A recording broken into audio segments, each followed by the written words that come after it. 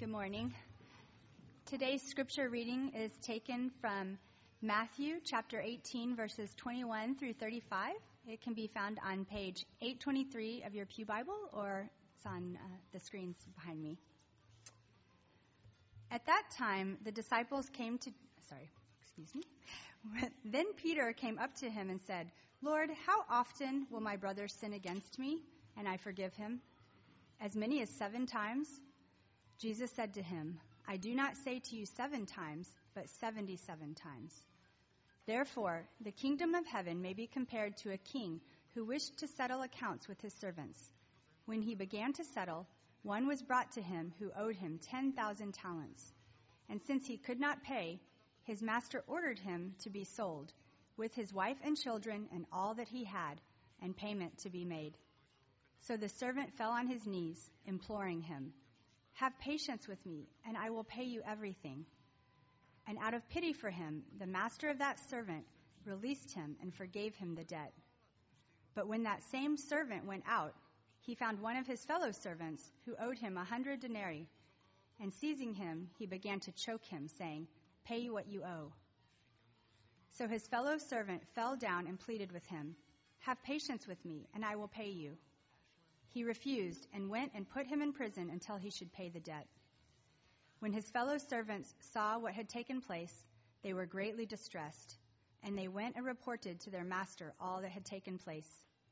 Then his master summoned him and said to him, 'You wicked servant, I forgave you all that debt because you pleaded with me. And should not you have had mercy on your fellow servant as I had mercy on you?'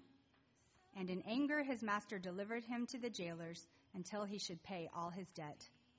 So also my heavenly Father will do to every one of you if you do not forgive your brother from your heart."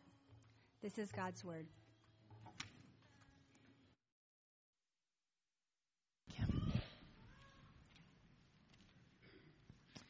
Go ahead and keep your Bibles open to Matthew 18. If you have ever been hurt by somebody that you know, or offended, or slandered, betrayed, or mocked, bullied, misunderstood, misrepresented, if you've ever been ignored by someone or marginalized, neglected or abandoned, exploited, abused. In other words, if you are human, then you know the devastating effects that sin can have in the way that we treat each other. You have tasted how much damage people are capable of inflicting on one another. You know the range of emotions that damage can trigger. The anger, the anxiety, the frustration, the fear, the embarrassment, the shame. And if you're a Christian and you've ever experienced that from another Christian, then you know how particularly dislocating and aggravating it can be when someone hurts you who should, of all people, know better and who claims to represent and follow Christ. And so there's a certain jolt in hearing Christ's words this morning from Matthew 18 when he answers Peter's question about how many times must he forgive a fellow believer who sins against him. Jesus says, not 7 times, but 70 times 7. And then later says, after describing a very severe judgment, "So also my Father will do to every one of you if you do not forgive your brother from your heart."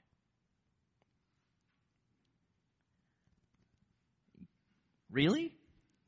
I mean, does Jesus really expect us to forgive when we've been hurt so badly or so often?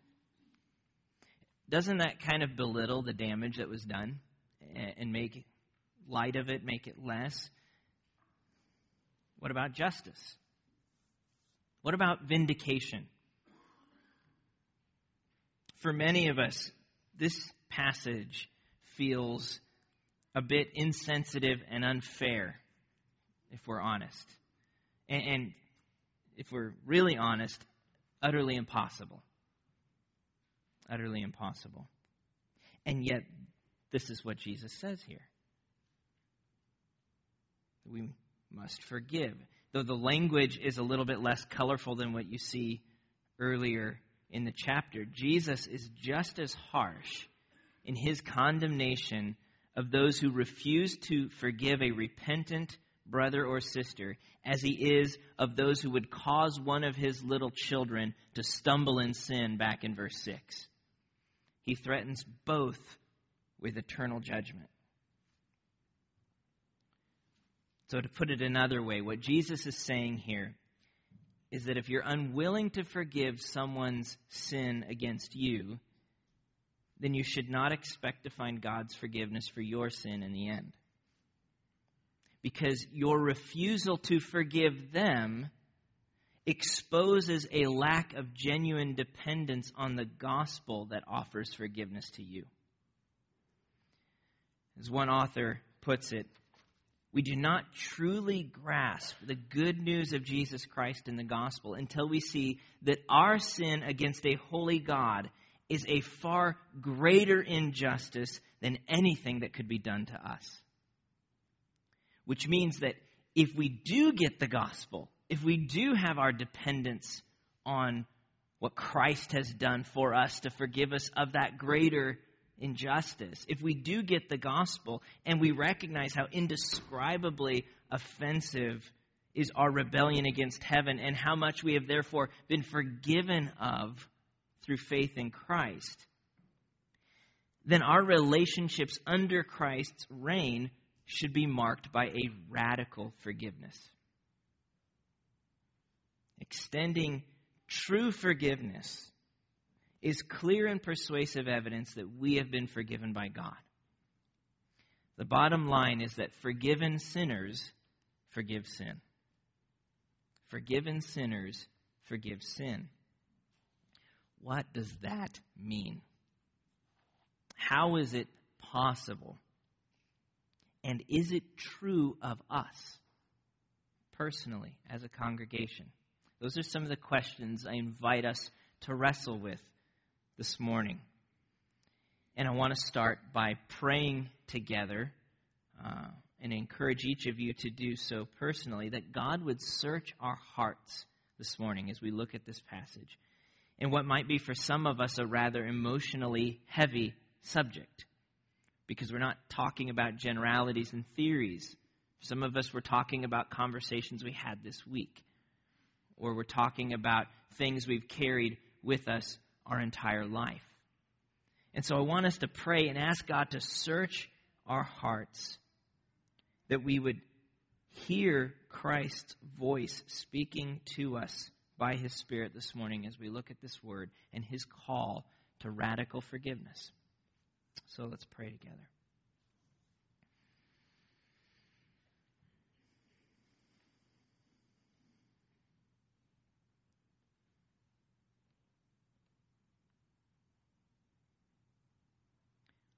Lord, we thank you that your Spirit knows the condition and the burdens of every heart here. And Lord, we confess that this subject is one we would just as soon pass over and not deal with. Because it's hard. It reminds us that this world is broken. It reminds us of the pain that we often experience. It reminds us of how far we've fallen short of you. So, Lord, would you minister to our hearts this morning? Where there is pain, would you apply the healing balm of your Spirit and your grace? Where there is unrepentance, would you open our eyes to the gravity of sin and draw us closer to the incredible satisfaction of your love? Where there's frustration or any other range of emotions, God, would you meet us right where we're at and help us to take seriously your words here, which you give us out of love. Lord, may we feel loved by you this morning in your word. In Jesus' name, amen. We've been going through the Gospel of Matthew. As if you've been with us for any number of weeks, you know that. If you're just joining us, we've been working through that book for some time. And in our book, in our journey through Matthew's Gospel, we've recently taken a closer look at some of the values of God's kingdom. There are different parts of Matthew where Jesus unpacks what does it look like to live life under his reign and rule as king. He unpacked that quite a bit back in chapters 5 through 7. Chapter 18 and 19 are another place where he's really beginning to unpack for us what does that look like. And as Pastor Bruce put it a couple weeks ago, Jesus is turning the world's categories upside down on us. So what the world looks on with scorn, so things like humility and weakness and dependence, Christ looks on with favor and love. He turns the world upside down. What the world winks at, sin and rebellion, Christ takes deathly serious. So deadly is sin, and so great is Christ's love for his church and his commitment not to let a single sheep wander away in sin. So great is his love and so deadly is sin that he charges his people to protect and to pursue and to restore those who might wander away. It's what we looked at last week in verses 15 through 20, and what we talked about. It's often called church discipline, this loving confrontation that's not willing to let something as precious as a brother or sister just wander away. We can't do it. We have to appeal to them to come back, to be reconciled with Christ and with us. So we looked at that last week. And last week's passage looked primarily at what happens when someone's walking away from Jesus in sin and not responding to our appeal to come back, our desire to be reconciled with them. But that naturally raises a question which Jesus is going to answer in our passage this morning. What if they do hear the cry to turn and come back? What do we do with them then? If they come and they recognize, yes, I have done this and it's wrong and please forgive me. Okay, so now what? Do we grant them that forgiveness? And if so, how many times? Is there a quota, a certain, limit or cap to how forgiving we should be? So many strikes and then you're out. That's Peter's question. As he hears Jesus talking about church discipline and the call to appeal and bring others back, he asks a very natural question. Verse 21. Then Peter came up and said to him, Lord, how often will my brother sin against me and I forgive him? As many as 7 times? And now to be fair, Peter is being pretty generous with the number 7 compared to the rabbis of his day who kind of set the cap at 3 strikes and you're out, which is pretty generous compared to us. Sometimes it's 1, maybe 2, and you're out. But Peter's being pretty generous and rather pious and asking, Jesus, okay, so I get what if they do come back? How often should we forgive them? And if you think about his generous answer and the serious nature of sin, Jesus' response still comes off as pretty shocking. He says to him, verse 22, I do not say to you 7 times, but 70 times 7. And just to be clear, Jesus does not mean, keep a checklist on your refrigerator and every time someone sins and you forgive it, you mark off a box until you hit box 491 and then, you're done of your obligation. That's not his point here. There is no limit. He's talking about radical forgiveness. Radical forgiveness.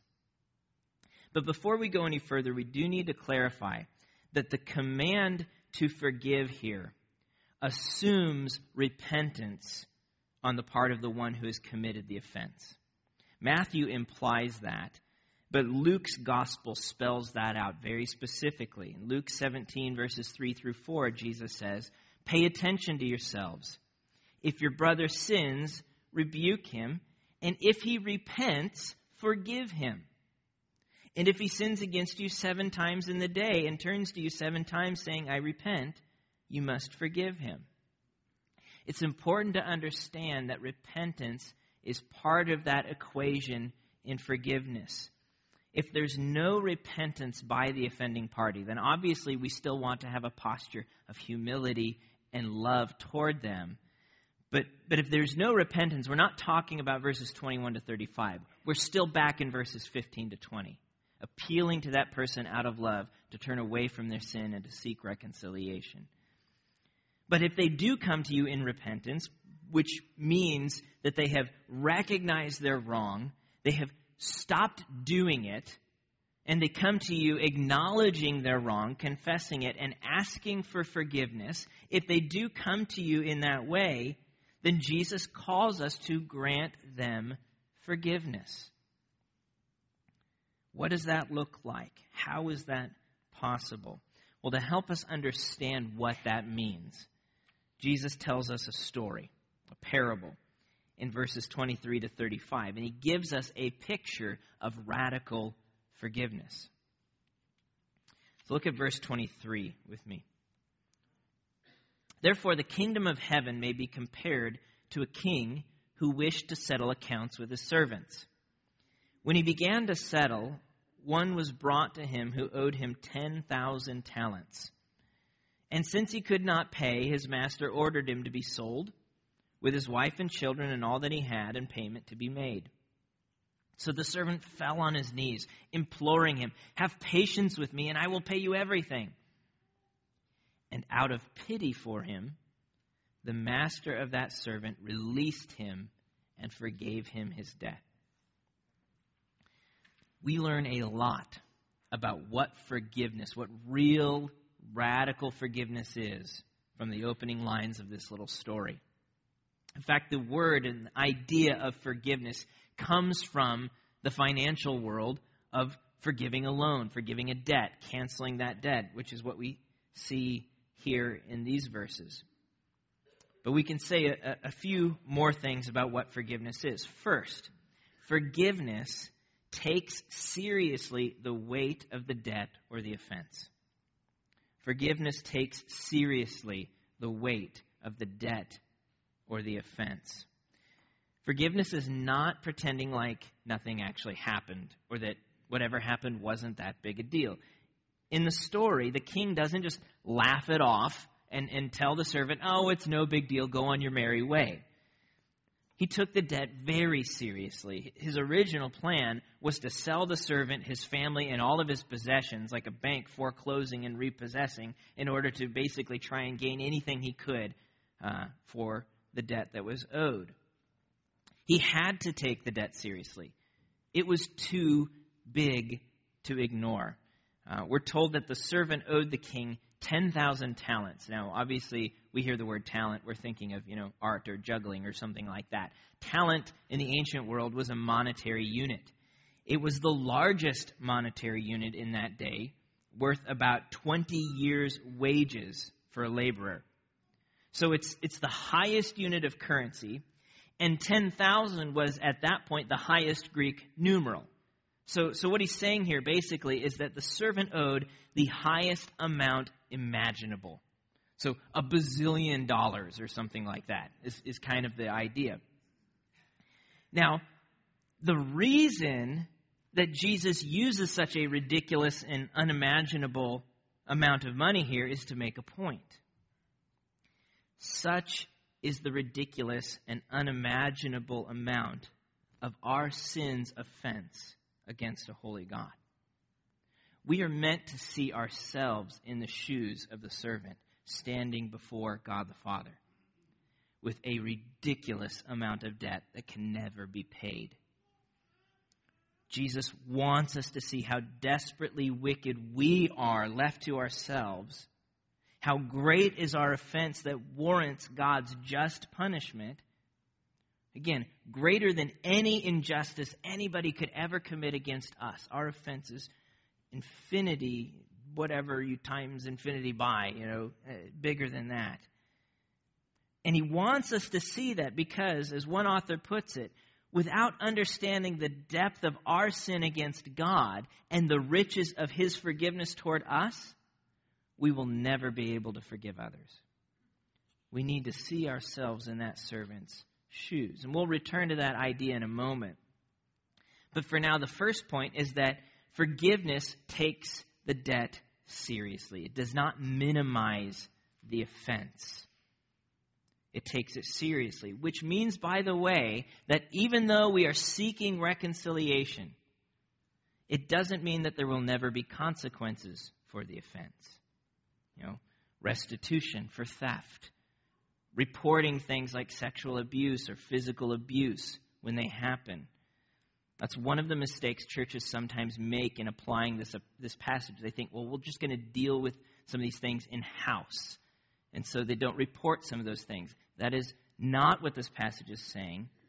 The law requires those kinds of things. The victims deserve those kinds of things. It's for the protection of people. And so you don't just pretend like nothing big is happening. And it doesn't mean that we just handle everything in-house. If those kinds of things happen, you must say something. Forgiveness doesn't mean there are no consequences. It's not brushing sin under the rug. It's taking sin just as seriously as Jesus takes it. But when that sin is met with repentance, then forgiveness deals with it in mercy, canceling the debt of sin for the sake of mutual love and reconciliation in Jesus. And that's the second point, that forgiveness flows from a heart of mercy. Forgiveness flows from a heart of mercy. When the servant realizes the hopelessness of his situation, he falls before the king and he pleads not for forgiveness, but for more time. Just give me some more time and I'll make it up to you. I'll pay you back. Which is kind of how we often respond when we make those similar kinds of mistakes in our failures before God or before others. We ask for more time so that we, out of our own strength and resolve, can make it up to them. But you have to ask, how can someone $1 bazillion in debt ever possibly pay it back? And the obvious answer is he can't. The debt is too big. The servant has no hope of paying it back. And so the king goes beyond the servant's request for more time, and instead of simply being patient, he has mercy. He has mercy, pity as it's translated here. He looks with compassion on the sorry estate of the servant, and he helps him in his time of need by canceling the debt. By canceling the debt. So forgiveness takes seriously the weight of sin. It responds or flows from a heart of mercy. But then third, forgiveness involves canceling the debt and no longer holding it against the debtor. Canceling the debt and no longer holding it against the debtor. He forgave him the debt, verse 27 tells us. So the servant is set free. The account of sin is closed. The ledger is canceled. It's blotted out. When the king interacts with the servant, he no longer holds this against him. He has foregone retribution and he has extended love in its place. Now, that doesn't necessarily mean that the king will be offering the servant a new loan anytime soon. Sometimes trust takes time to rebuild, especially, when the sin is of a particular weighty or ongoing nature. So we're not talking about foolishness here. We're talking about mercy. And so, but when it comes to the former offense in love, we no longer count that offense against that person. We've canceled the debt, which means that we then absorb the cost in ourselves. And that's the fourth point, that forgiveness is costly. True forgiveness is costly. It takes sin seriously. It flows from a heart of mercy. It cancels the debt, and it is costly. by no longer holding the servant's bazillion-dollar debt against him, that means that the king has to incur the cost himself. And that's perhaps the hardest part of forgiveness, I think, for us. When we're offended or wronged, we want justice. That's what our heart cries out for. We want the person who hurt us to make it up to us and to feel the pain that they caused us to feel. We want retribution. Forgiveness stops the cycle of pain and retribution, which means that the pain stops with us. We incur the debt. That's hard, especially if we're not talking about generalities, but we're thinking of specific things that have been done to us. That's hard. If we're honest, it's absolutely unbearable. It is an unbearable weight, which is why God does not expect us to bear it alone, but reminds us that when Christ died for our sin, he bore not only the sins that we committed against God, he also bore the sins that others committed against us. Think about that for a minute. All sin from all time in all places was poured out on Christ on the cross. The sin we commit, and that means the sin that other people's commit, even when that's directed against us. Christ has borne the cost. 1 Peter 2:24 says that he himself bore our sins in his body on the tree. Not just my sin, but our sins, that we might die to sin and live for righteousness. By his wounds you have been healed. Not by your own wounds, by Christ's wounds. And so when Paul later in Ephesians tells the Ephesians church to do what Jesus is saying here and to forgive one another, he anchors the basis of that forgiveness squarely in the work of Christ. He says in Ephesians 4:32, "Be kind to one another, tender-hearted, forgiving one another as God in Christ forgave you."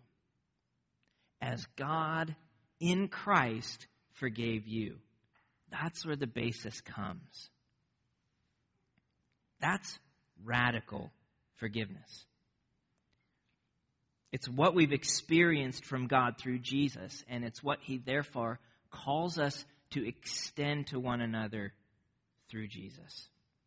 He wants his people to be marked by radical forgiveness, taking sin seriously and applying serious grace to it. For some of us, the hard part is taking sin seriously. It is much more comfortable to pretend like nothing ever happened, to sweep it under the rug, to move on, because we don't like conflict, we don't like confrontation, or we're ashamed of what happened, or we're too much of a people pleaser. We just don't want to go there. And so our tendency is to minimize the sin and to not take it seriously. For others, our temptation, or the hard part, is applying serious grace. We're not sure we want to cancel the debt. We kind of like the fact that they are now indebted to us and we have them in our grip. And every time they get close to making it up, we can just notch that bar up one more and keep them indebted to us. That feels good. That feels really good when we've been hurt. And so the hard part is applying serious grace. Radical forgiveness tells us we have to do both. We have to take sin seriously and we have to apply serious grace when people come to us in repentance. Forgiveness is hard work. And we shouldn't pretend that it's not. Forgiveness is really hard work. And it's okay to be honest about how hard it is. It's okay to be honest and say, I know this is what I've got to do. I don't want to do it. Help me do it. That's okay. What's not okay is to be unwilling to do that hard work. And there's a difference. There's a difference between acknowledging how hard it is and absolutely putting your foot down and not even going there. And that is not acceptable according to Jesus, because an unwillingness to move toward forgiveness suggests that something other than the gospel of Jesus is ruling your heart. And that concerns Jesus. It suggests that you have yet to truly appreciate how much greater is the debt of your offense against God that He has forgiven you of than whatever debt it is that someone else has committed against you. And that's the problem in the servant's heart as the parable continues. The problem of unforgiveness. So look at verses 28 to 30 with me. But when that same servant went out, he found one of his fellow servants who owed him 100 denarii. And seizing him, began to choke him, saying, "Pay what you owe." So his fellow servant fell down and pleaded with him, "Have patience with me, and I will pay you." He refused and went and put him in prison until he should pay the debt. Notice first the similarities between the servant's situation before the king in verses 23 to 27 and his fellow servant's situation before him. Both of them bear a substantial debt.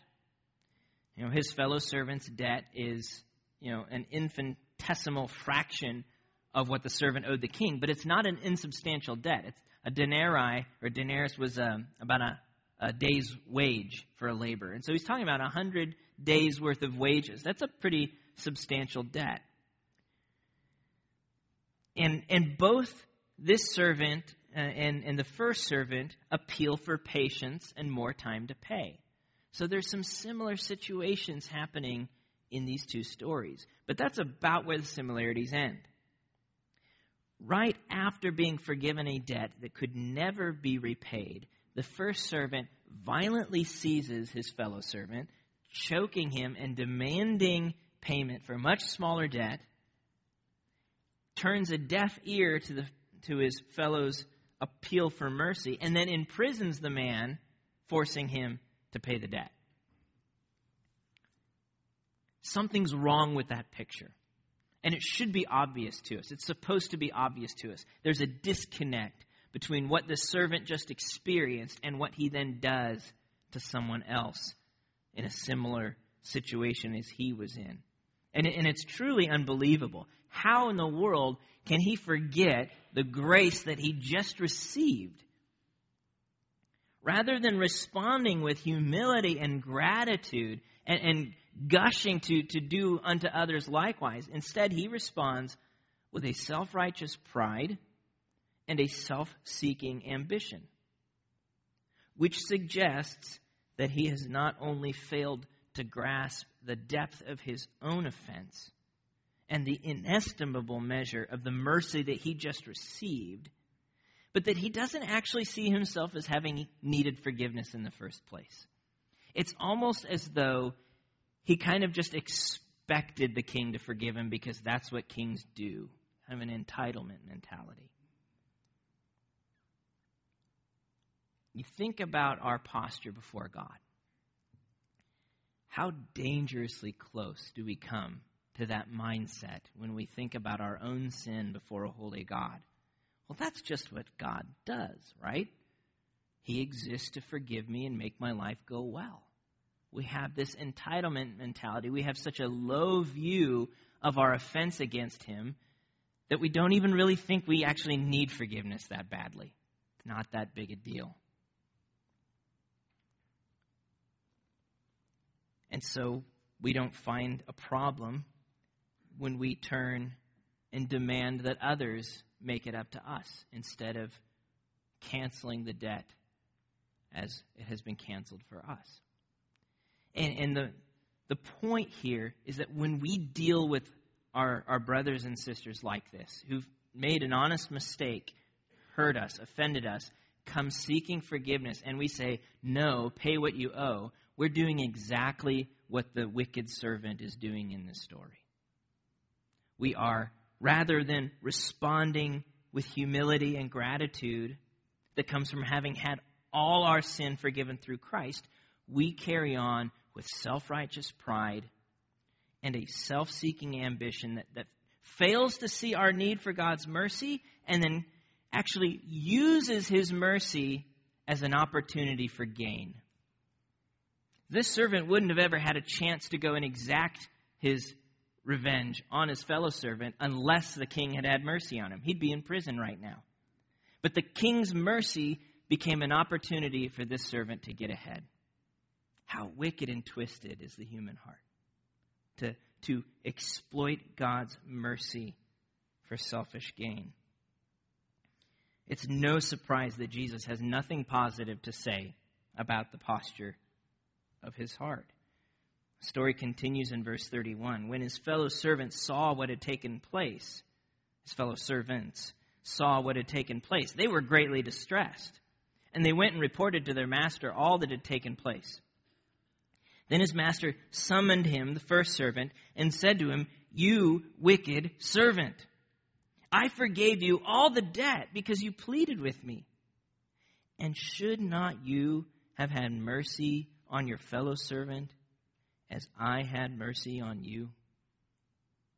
Should not you have had mercy on your fellow servant as I had mercy on you? And in anger his master delivered him to the jailers until he should pay all his debt. So also, Jesus says, my heavenly Father will do to every one of you if you do not forgive your brother from your heart. The king has no mercy for the wicked and ungrateful servant who exploited his mercy and generosity. Neither does God. We don't think about that or take that seriously. Jesus takes sin seriously. We are saved by grace, not by works. We're not saved by always doing the right thing, because we don't always do the right thing. We never have, we never will this side of heaven. Jesus gave his life, in his life, his death, his resurrection, to pay that debt that we could never pay back to God. So we're saved by grace through faith in Christ. But we're saved by depending on God's grace, not by exploiting it. And sometimes we fail to make the distinction. When we depend on grace, we know that there is nothing that we contribute to our reconciliation with God except for our sin. That's all we bring to the table. Even our faith itself is a gift of God's grace, enabled by the Holy Spirit's life-giving power.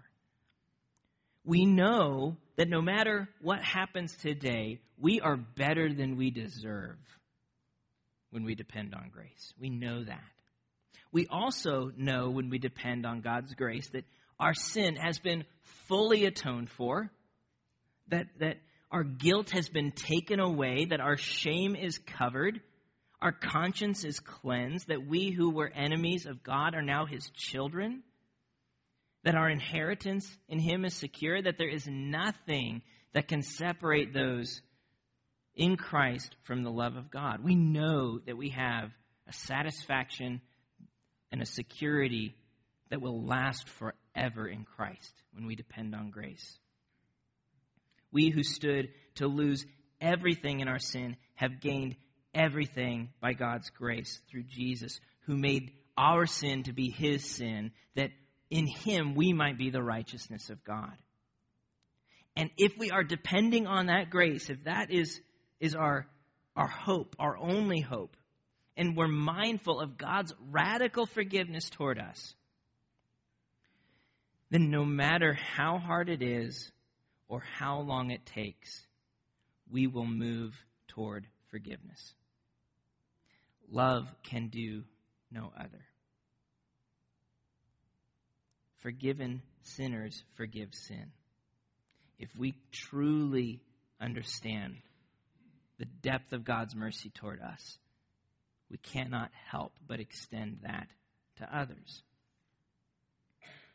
So what do we do from here? Again, for many of us, this isn't theory. This is a lunchtime conversation today or a phone call to a parent, or any number of things. What do we do from here? First and foremost, we remind ourselves daily, twice a day, every day, of the radical mercy that God has lavished on us through His Son. My sin, oh the bliss of this glorious thought. My sin, not in part, but the whole, was nailed to the cross, and I bear it no more. Praise the Lord, O my soul. If we want to become good at forgiveness, we must understand and cherish the forgiveness that we have in Christ. That is the foundation. That is the first step, the next step, and every step in the process. Second, we commit to putting forgiveness into practice, to taking sin seriously, resisting the temptation to just blow it off if it's a significant. There's certain things you just forbear. You apply grace preemptively because they're not that big of a deal. But when there's a serious sin and it's not met with repentance, you take that seriously. You don't wink at it. And where it is met with repentance, we respond from a heart of mercy, canceling the debt and absorbing the cost, so that mutual love and reconciliation might flourish among God's people. It's amazing. The testimony to how hard this is the fact that many of Paul's epistles deal with conflict in the church.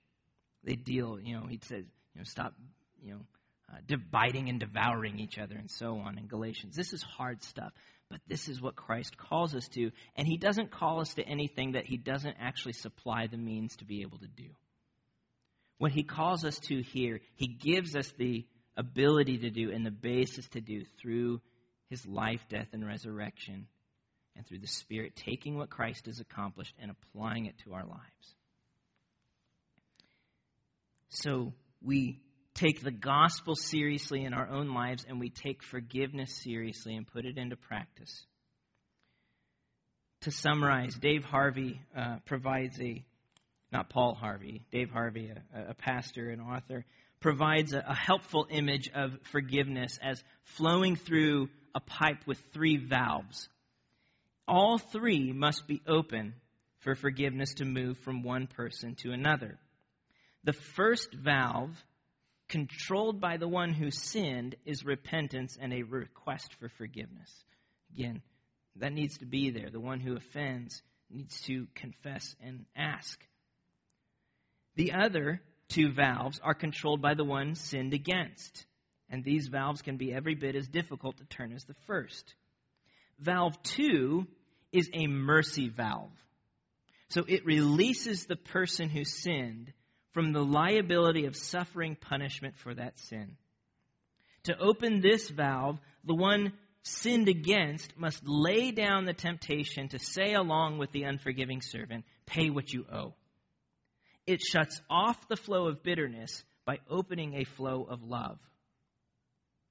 So the first valve is the mercy valve. The third valve, opening the third valve, requires the willingness of the one sinned against to absorb the cost of the sin. You received emotional pain over what she did. Will the pain end with you, or will you return it? You endured a blow to your trust because of what he's done over a period of time.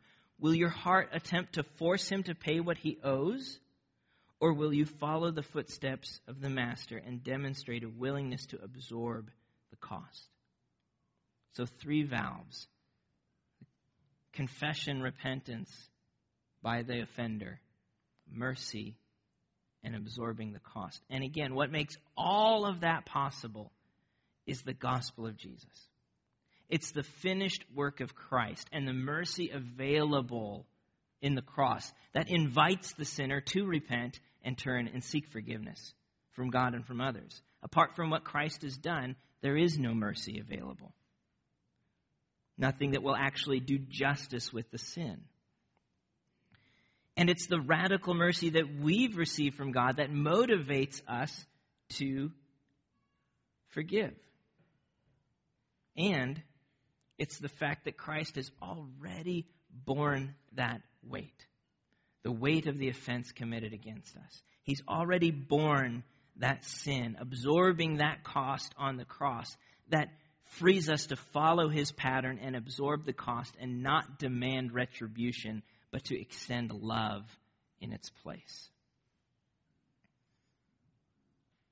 This is impossible apart from Christ.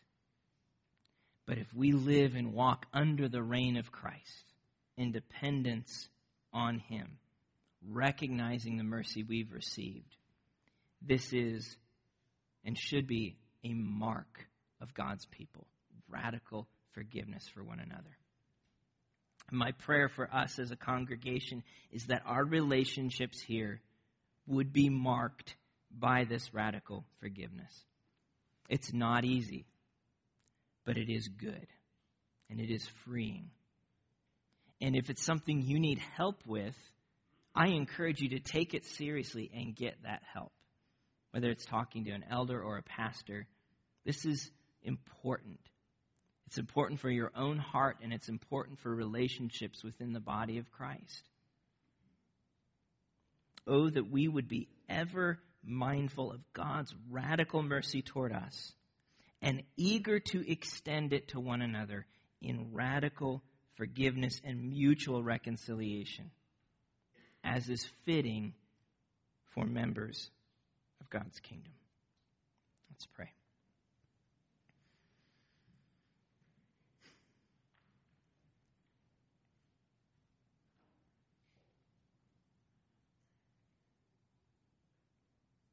Lord, we ask that your Spirit would apply your word right to our heart. And again, Lord, you know how it needs to be applied. Perhaps it's acknowledging our sin and turning and seeking forgiveness from someone that we've wronged. The shame or the embarrassment, the guilt, it's kept us away. Lord, would your Spirit give us the grace to repent and to confess and to begin the process of forgiveness. Maybe it's the unbearable pain and anger and frustration and betrayal.